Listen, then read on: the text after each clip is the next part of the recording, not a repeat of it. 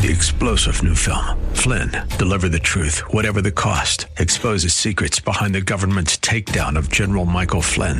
Flynn knew what the intel world had been up to. He ordered the first audit of the use of contractors. This set off alarm bells. He told the truth. He was the most dangerous person for Donald Trump to hire. They had to get rid of Flynn. Flynn, deliver the truth, whatever the cost. Available now. Watch it today. Go to salemnow.com. salemnow.com. And now back to Lifeline with Craig Roberts. When you think about all the layers of American life that has been interrupted by the COVID-19 pandemic, they are numerous, they are gargantuan, and they probably reach into aspects of daily life that you and I seldom ever think about. And yet the impact can be significant and severe. For example, have you thought for a moment about what happens to the nation's children who are currently in crises? I'm talking about kids that are in foster parenting. Perhaps they've been recently removed from a home. Maybe there's been cases of abuse or neglect. Children that are on the vulnerable edges of our society today, those most at risk in a time when social workers can't get out to do visits, courts are not open to have discussions about what's the best disposition for a child. To be sure, it's a mess, and it could only get worse as time goes along. To offer some insights, we're joined now by a gentleman who is the CEO and president of Bethany Christian Services. By the way, it is the nation's largest global Christian social services organization that deals with at-risk children and foster care, emergency care, adoption services. They also even reach out to refugees and immigrants, both locally here in the United States and across the globe. Chris Polsky has also been with World Relief and World Vision. And Chris, thank you so much for taking time to be with us today. Oh, thanks for having me today. Chris, this is an issue that I know perhaps the average American doesn't pause to really think about, but I think it bears some serious thought and consideration, and that is some of the most vulnerable. We on our program have talked about how the impact of COVID-19 has put greater stress on certain vulnerable communities like the homeless, for example. But I guess few of us have really thought about the nation's millions of at-risk children who are in difficult circumstances. Maybe they've recently been removed from a home because of neglect or abuse, and suddenly they're in the middle of what almost seems to be sort of a legal no man's land, at least for the moment. Well, we've got two things going on there. Kids that were vulnerable suddenly became more vulnerable. So their fragile lives suddenly became more difficult. And that refers to kids that are in foster care, but also kids who are maybe experiencing abuse and neglect, and we're just not seeing it right now because everyone's in lockdown. And, of course, with that, this has really stymied the ability of many of the normal safety nets that are in place for them to kind of do their jobs. I'm thinking about Child Protective Services that would do in-home visits, social workers, people of this sort that are there on an ongoing basis to make sure that these most vulnerable children are being cared for, that their needs are being met under, well, quite frankly, normal circumstances that are difficult for them, that has got to raise now the ire of concern to a pretty significant level, I would imagine. Yeah, we've had to be really creative with how we do our work, because before we would always go into homes and do the normal visits, or also the visits between the child and the parents. Our goal is always try to reunify whenever possible a child who's in foster care with their bio parents or parents. So we've had to be very creative. We actually been using a lot of telemental health. We've been using televisits, using iPads, computers.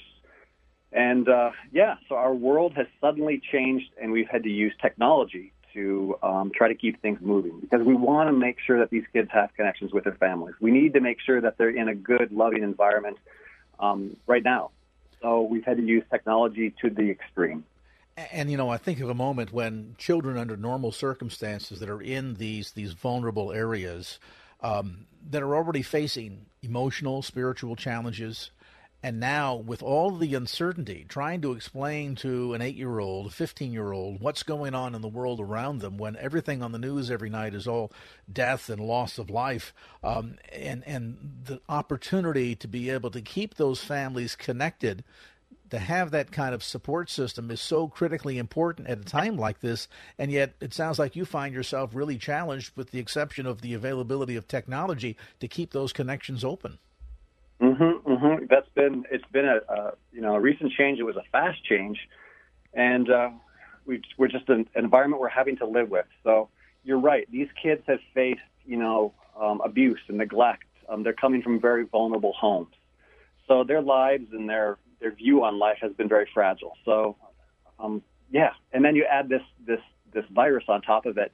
So kids who are already in need of love, of care, counseling, wraparound services, it is more difficult to get those services to them. And I think that's where really we've had to innovate, because we want to make sure that those kids are getting those needed services.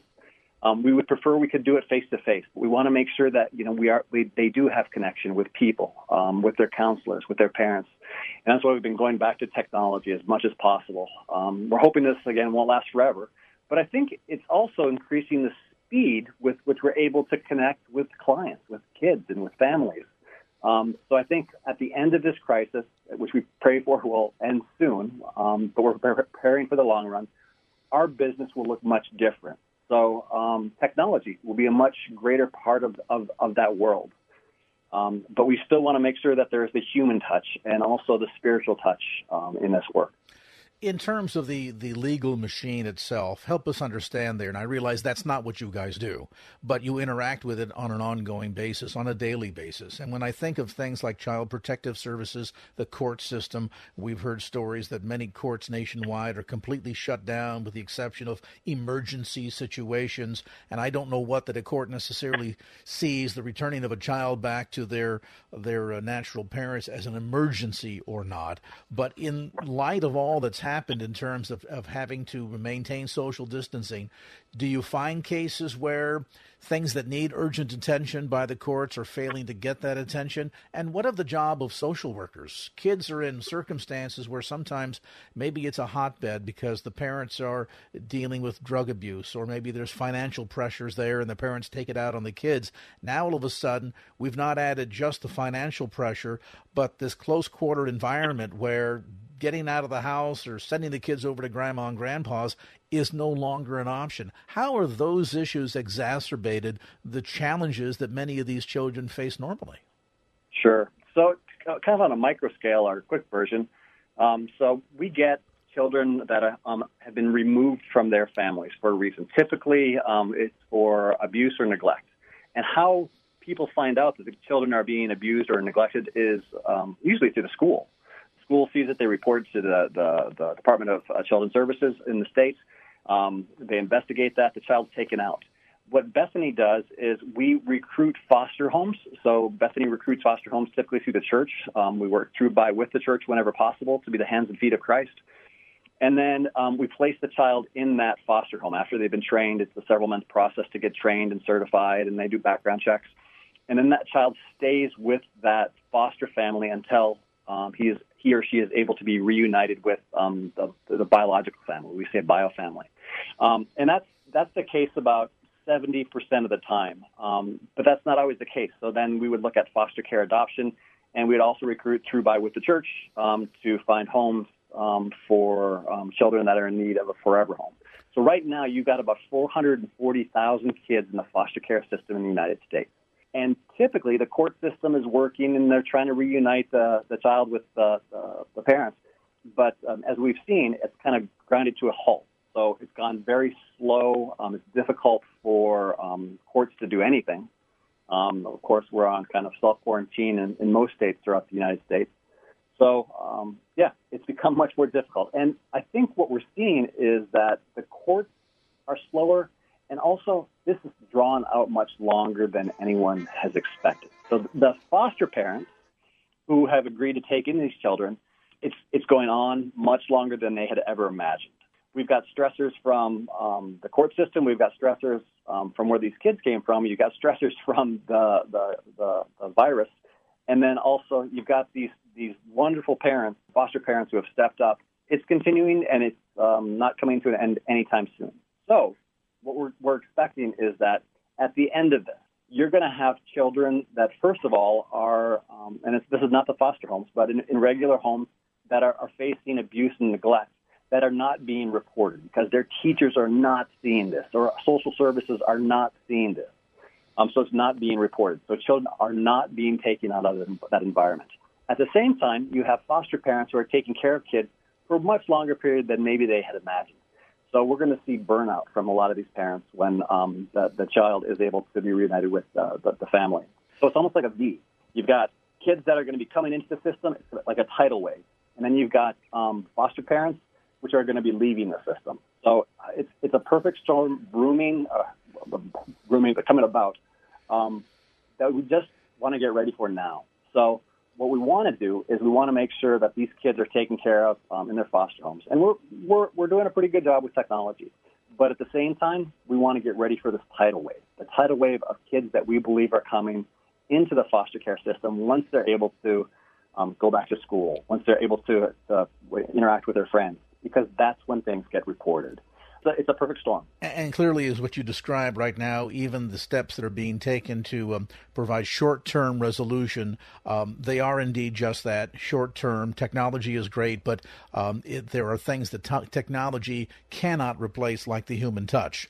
Along with that, as you suggest, what may very well be a significant spike as time goes on and as shelter-in-place rules continue to be there, and financial pressures and the closeness in a family that perhaps was already dysfunctional before this happened.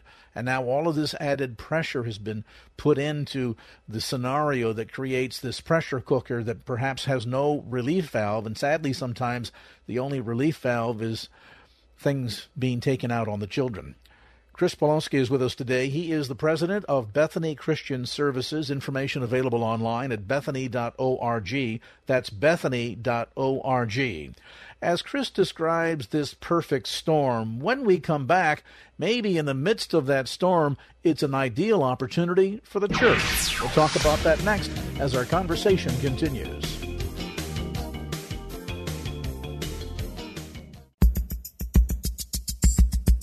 And now back to Lifeline with Craig Roberts. Welcome back to Lifeline. Our special guest in this segment is the president and CEO of Bethany Christian Services, Chris Polonsky. Chris has been involved with the organization for many years now, and if you're not familiar with the work of Bethany Christian Services, they are one of the world's leading Christian social service organizations. They specialize in at-risk children, providing things like arranging for foster care, emergency care, adoption services. They also have a component that caters to the needs of refugees and immigrants, and their footprint is not just here nationally, but globally as well. We've been talking about the pressure of COVID-19, the quarantine, and all that it's brought to bear on at-risk children in America today. Upwards of 440,000, I think you mentioned, Chris, in the last segment, that are in the foster care system today. And as you mentioned, parents that took the kids on a short-term basis that find now that's going to be lengthening because there's no home available to move them to. Children that are coming into the system as parents are not dealing well with the pressure brought to bear by COVID-19, take it out on the kids. And so it is, as you described, that perfect storm. But I'm thinking in the midst of that perfect storm may be a perfect opportunity for the church to step up and significantly get involved. Talk to us a bit about the partnership that exists between Bethany Christian Services and the body of Christ, and how you can help essentially raise an army to get involved in making a difference in the lives of at-risk children. Sure, that would be. I'd love that.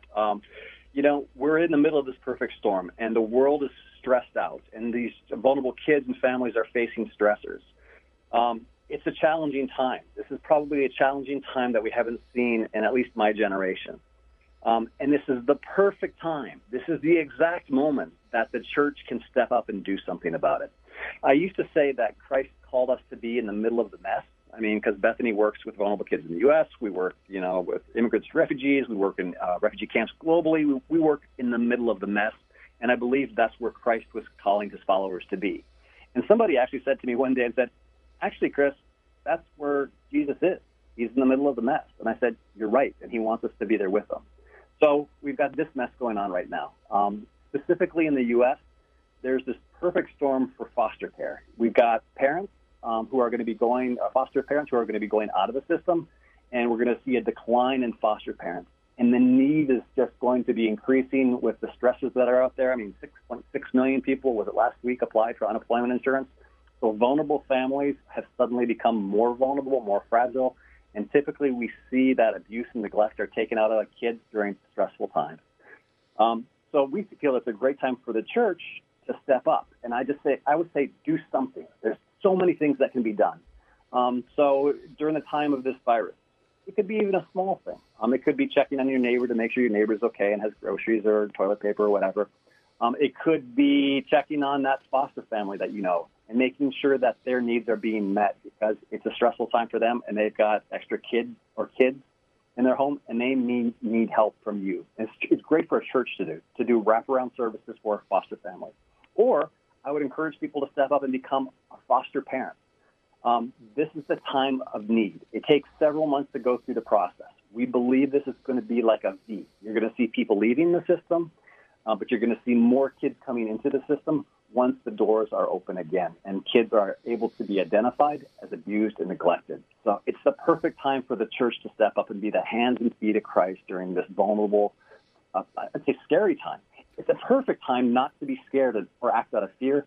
It's a perfect time for the church to act out of faith and belief and know that our everything resides in Christ. Do you anticipate a spike in the need for social services for certain categories? I think, for example, of a lot of the vulnerable kids that are reaching the age when right now, unfortunately, they're coming close to being essentially, phased out of the foster care system because they're of that age. And so now they come into a very scary world where suddenly employment opportunities are significantly impacted. There's already stress on social services because of so many people dealing with so many issues. How critical of an area is that going to be as a category for the church? That has always been probably the most fragile population out there. I can't remember the statistics off the top of my head, but I want to say, so when a girl ages out of foster care and she's not involved with a foster family or a family, I think it's around a 75% chance she'll become pregnant by the age of 22. I want to say it's a greater than a 30% chance that she'll become involved in sex trade.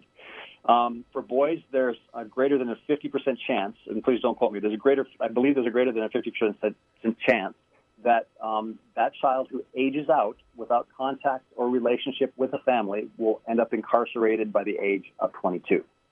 So, I mean, the statistics are horrible. And right now, with services lacking, foster homes lacking, kids have suddenly become more vulnerable, especially those kids that are going to be aging out of the foster care system.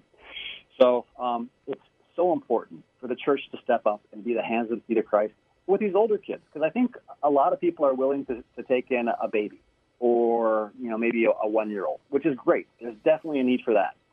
What's tough are these older kids that have been from home to home to home.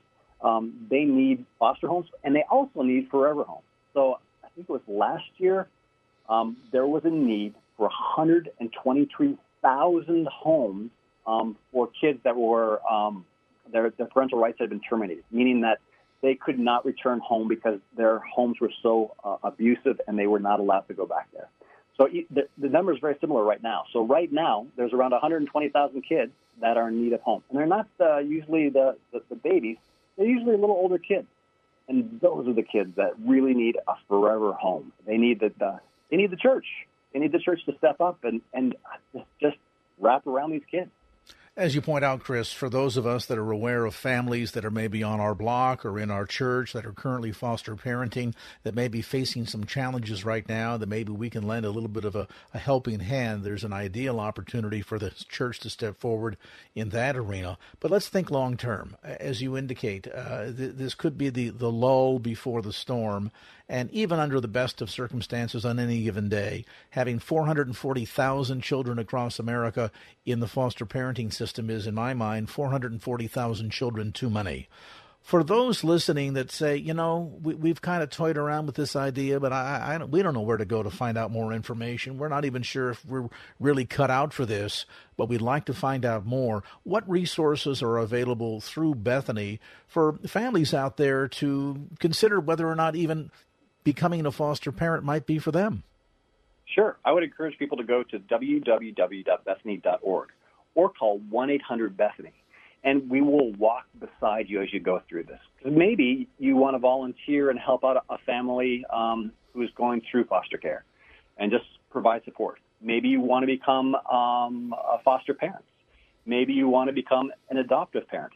But going through that whole process, we will walk beside you step by step. We don't want you to feel like you're out there alone. As you enter the system, we're there with you. As you're going through it, we're there with you. And we just want to be with you this entire time. So please check it out. Multiple layers in which the church can be involved. Praying certainly is the top one. Reaching out to families that you know that currently are engaged in foster parenting in your neighborhood or in your church can be another great way to get involved, and then to prayerfully consider. Check it out. See whether or not this might be right for you and your family. Information available again by calling 1-800-BETHANY. That's 1-800-BETHANY, or simply go online to bethany.org. That's bethany.org. And Chris, before our time wraps up, anything else to add to parents out there that for themselves are struggling with maybe some issues at home in relationship to children and what's going on in the world around us today? Sure. We want to be a resource. So I would say, check out bethany.org. But also, it's just a great opportunity for the church to identify, fragile families in their community, especially now. This is the time for the church, the big C, the church, to step up and be the hands and feet of Christ. I look at this as an opportunity. It's a horrible situation we're in, but what a great opportunity to be a living witness of Christ, of what Christ has put us here to be. So I would encourage people, followers of Jesus, to step up, and I would say people who are struggling, hey, we're here for you. There are resources, and there are people who want to walk beside you. There are people who want to help you. There are people who want to pray for you, and there are people who want to go through life with you. You're not alone. Chris Pawlowski is the president and CEO of Bethany Christian Services. More information available by calling toll-free 800-BETHANY. That's 800-BETHANY, or going online to bethany.org.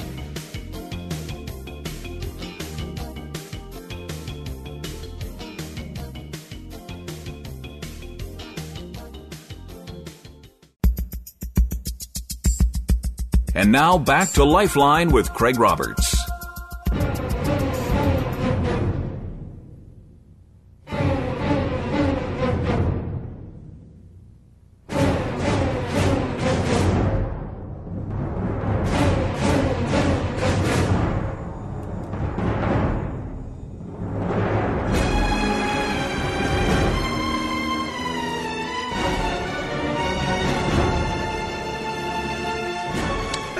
Somewhat innocuous sounding, or obnoxious as the case may be, sounding bit of music might seem to have come from some major Hollywood spectacle, or maybe even serve as a great theme song for this show some days. But in fact, it is the theme from one of the best-selling video games of all time, Call of Duty. And I've always marveled at those that will talk about what a wonderful teaching tool that computers can be, or television, and that children can watch a program like Nat Geo and come back with all kinds of great facts, and having expanded their horizons and understanding of life in the world, and how engaging the computer can be as an educational tool. And yet, out of the very same mouths will come, well, there's no influence whatsoever of violent video games on children. How can you dare even suggest such a thing? Well, which is it going to be, folks? Can media, in particular television and interactive games and so forth, can they teach children, or are they not teachers at all? Joining me now with some insights is Dr. Jane Anderson. She served for many years as a pediatrician at Mount Zion Center for UCSF. And Dr. Anderson, always a delight and an education to have you join us on the program. Oh, thank you so much for having me. What about this debate? I never have quite understood, Dr. Anderson, how we can, out of one side of our mouth, suggest that television and computers are a wonderful teaching tool, and the other one say that they, at the same time, have no influence on children who will spend sometimes hundreds of hours over the course of a month engrossed in violent video games that have no other purpose than racking up points, killing people. Exactly. It's sort of why do companies spend $2.5 million for a 30-second commercial on the Super Bowl if they don't think it's going to influence our behavior? Precisely. So the interesting thing for me is that there is so much new information on brain research. And researchers are now using brain scanning tools such as MRIs to evaluate children and teenagers before and after and sometimes during the time that they're playing video games to see what happens. So we now have real brain data that shows that areas of our brain that are linked to desensitization to violence are activated during violent video games. We have more longitudinal studies that show us that children who play more video games are more likely to engage in violent behavior. And it doesn't mean that every child who plays video games is going to end up more aggressive, but it certainly plays into the tendencies, and there are a lot of reasons for it. Violence during video games is not just learned and demonstrated, it is repetitively practiced over and over again until you get it right. And then that violence is rewarded, so you get to go to higher levels, or you get expanded tools of violence, so you get rewarded for your behavior. And so the violence becomes justified, and it becomes, quote, fun. And then worse than that, it's what we call many of the games, like Call of Duty, Mortal Kombat, others, Doom. They are first-person player video games. In other words, when we think of Pac-Man, it was like take a joystick and make the little Pac-Man guy move. You weren't actually Pac-Man, but the first-person player games, you are actually the player, and you see the world through the player's eyes. And that's why some of the school shooters had never held guns before. The kids in, I believe it was Mississippi, in Pearl, Mississippi, that student had never held a gun before, but he'd practiced on video games, and so he was able to have direct hits to students who were running, but he got them with one shot and killed them, which is, better than most, police agencies or soldiers can do, but he'd been practicing. Well, and we've seen cases where military, including our own, are extremely interested in talking to potential recruits who have very high marks in video gaming, because these same individuals who, as you point out, often have no experience shooting an actual weapon whatsoever,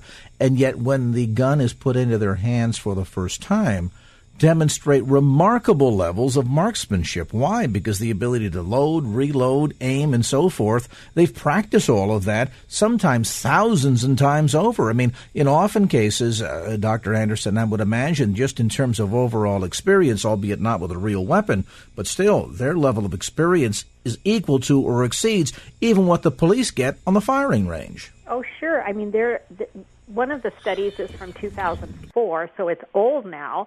But boys between 8 and 13 years of age were playing 13 hours a week of video games, and most of those are violent. So although not all video games are violent, 10 of the top 20 game sellers are violent.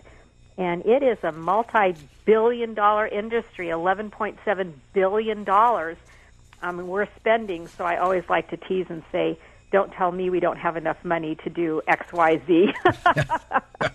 Excellent point. You make reference to a number of these studies that are out there, the growing body of evidence that suggests that, of course, there's a connection to violence after they've seen and been programmed by this kind of so-called entertainment. I'm curious to find out what the brainwave activity is showing And most importantly, what needs to be the warning word here?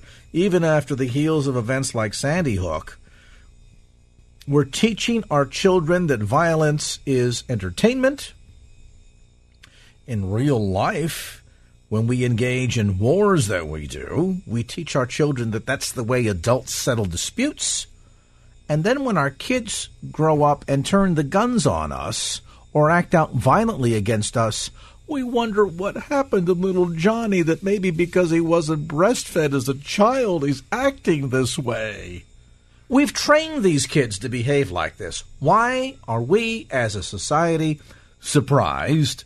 Rhetorical question. Better put, what can we who understand it and get it do to overcome all of this? We'll continue with more of our conversation with Dr. Jane Anderson as Lifeline continues.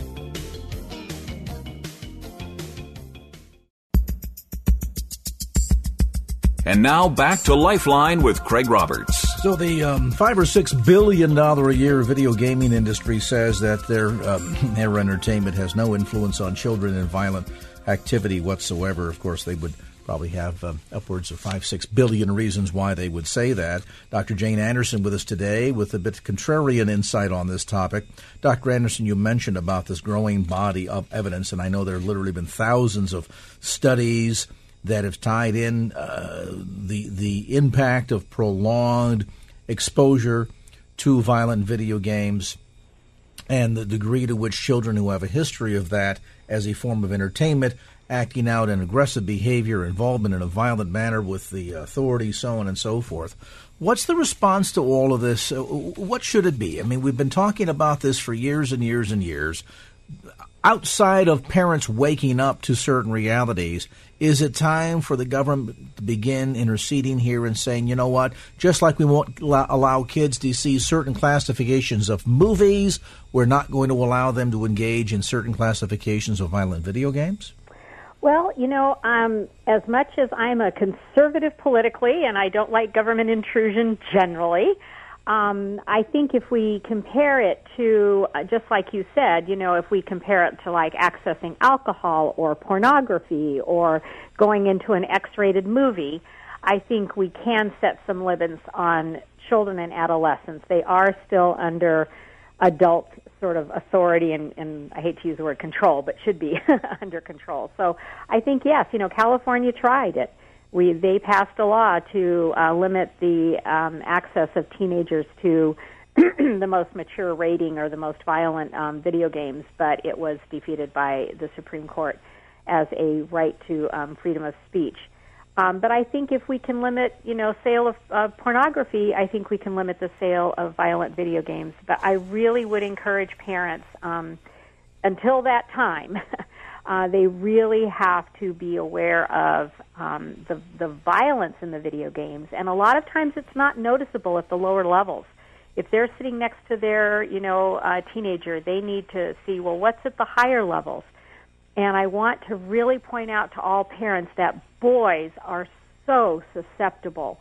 The way the boys' brains develop and their exposure to testosterone in utero at 12 weeks gestation, their brains develop differently, and they learn by competition and repetition, and that's exactly what video games are. So they're much more likely to become addicted and be influenced by the video games. So for everybody, limit them, but especially for boys. And, you know, even parents of toddlers out there, the parents of toddlers who are listening, and you're probably thinking, oh, well, you know, my kid's not affected by this.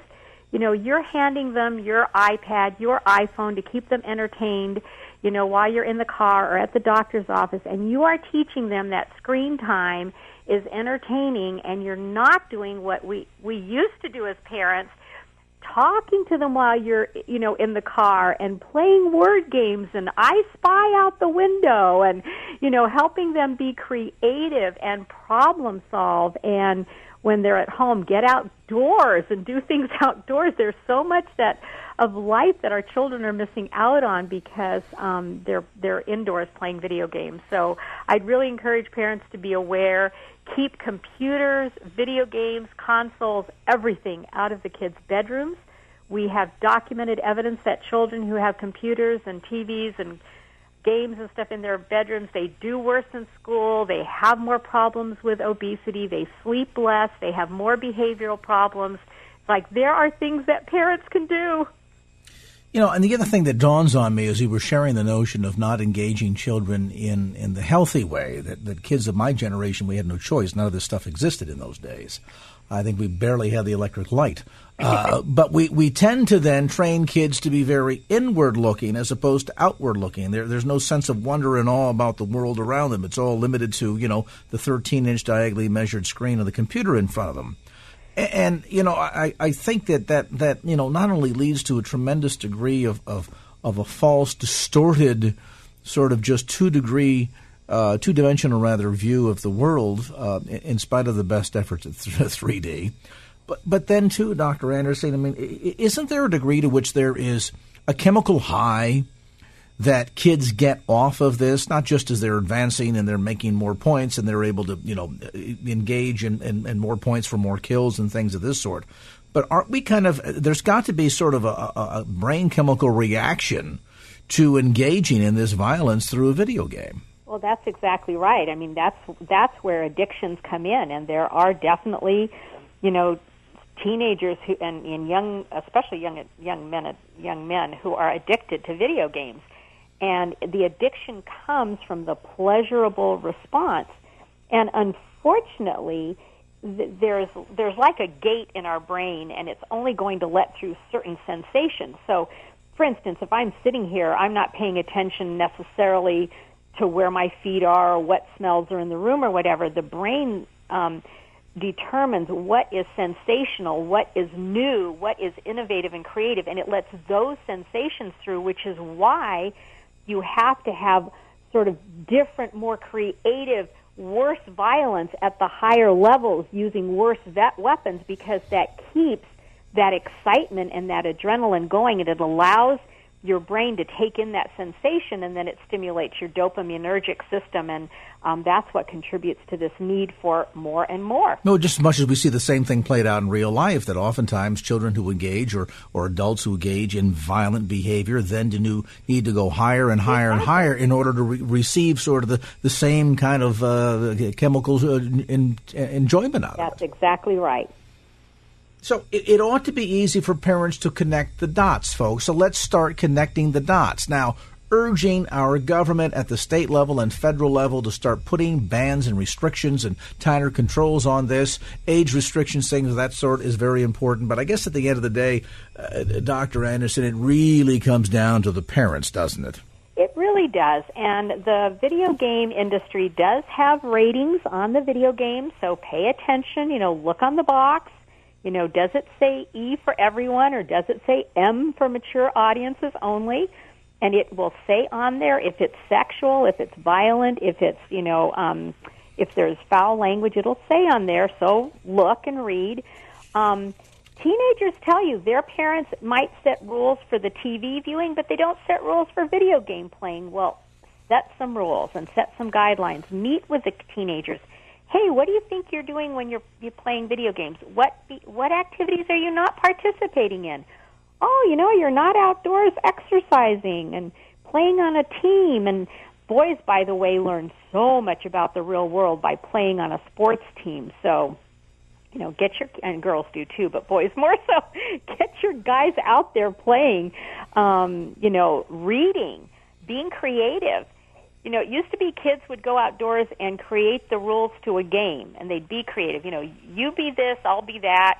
And now it's just, you know, I'll sit here and sit side by side with my friend, and we'll both, you know, play video games together. It's like, no, there are so many wonderful alternatives, and the evidence is overwhelming in so many arenas of life, whether it's the physical development of the child, the emotional development, the cognitive development, even developing empathy and compassion.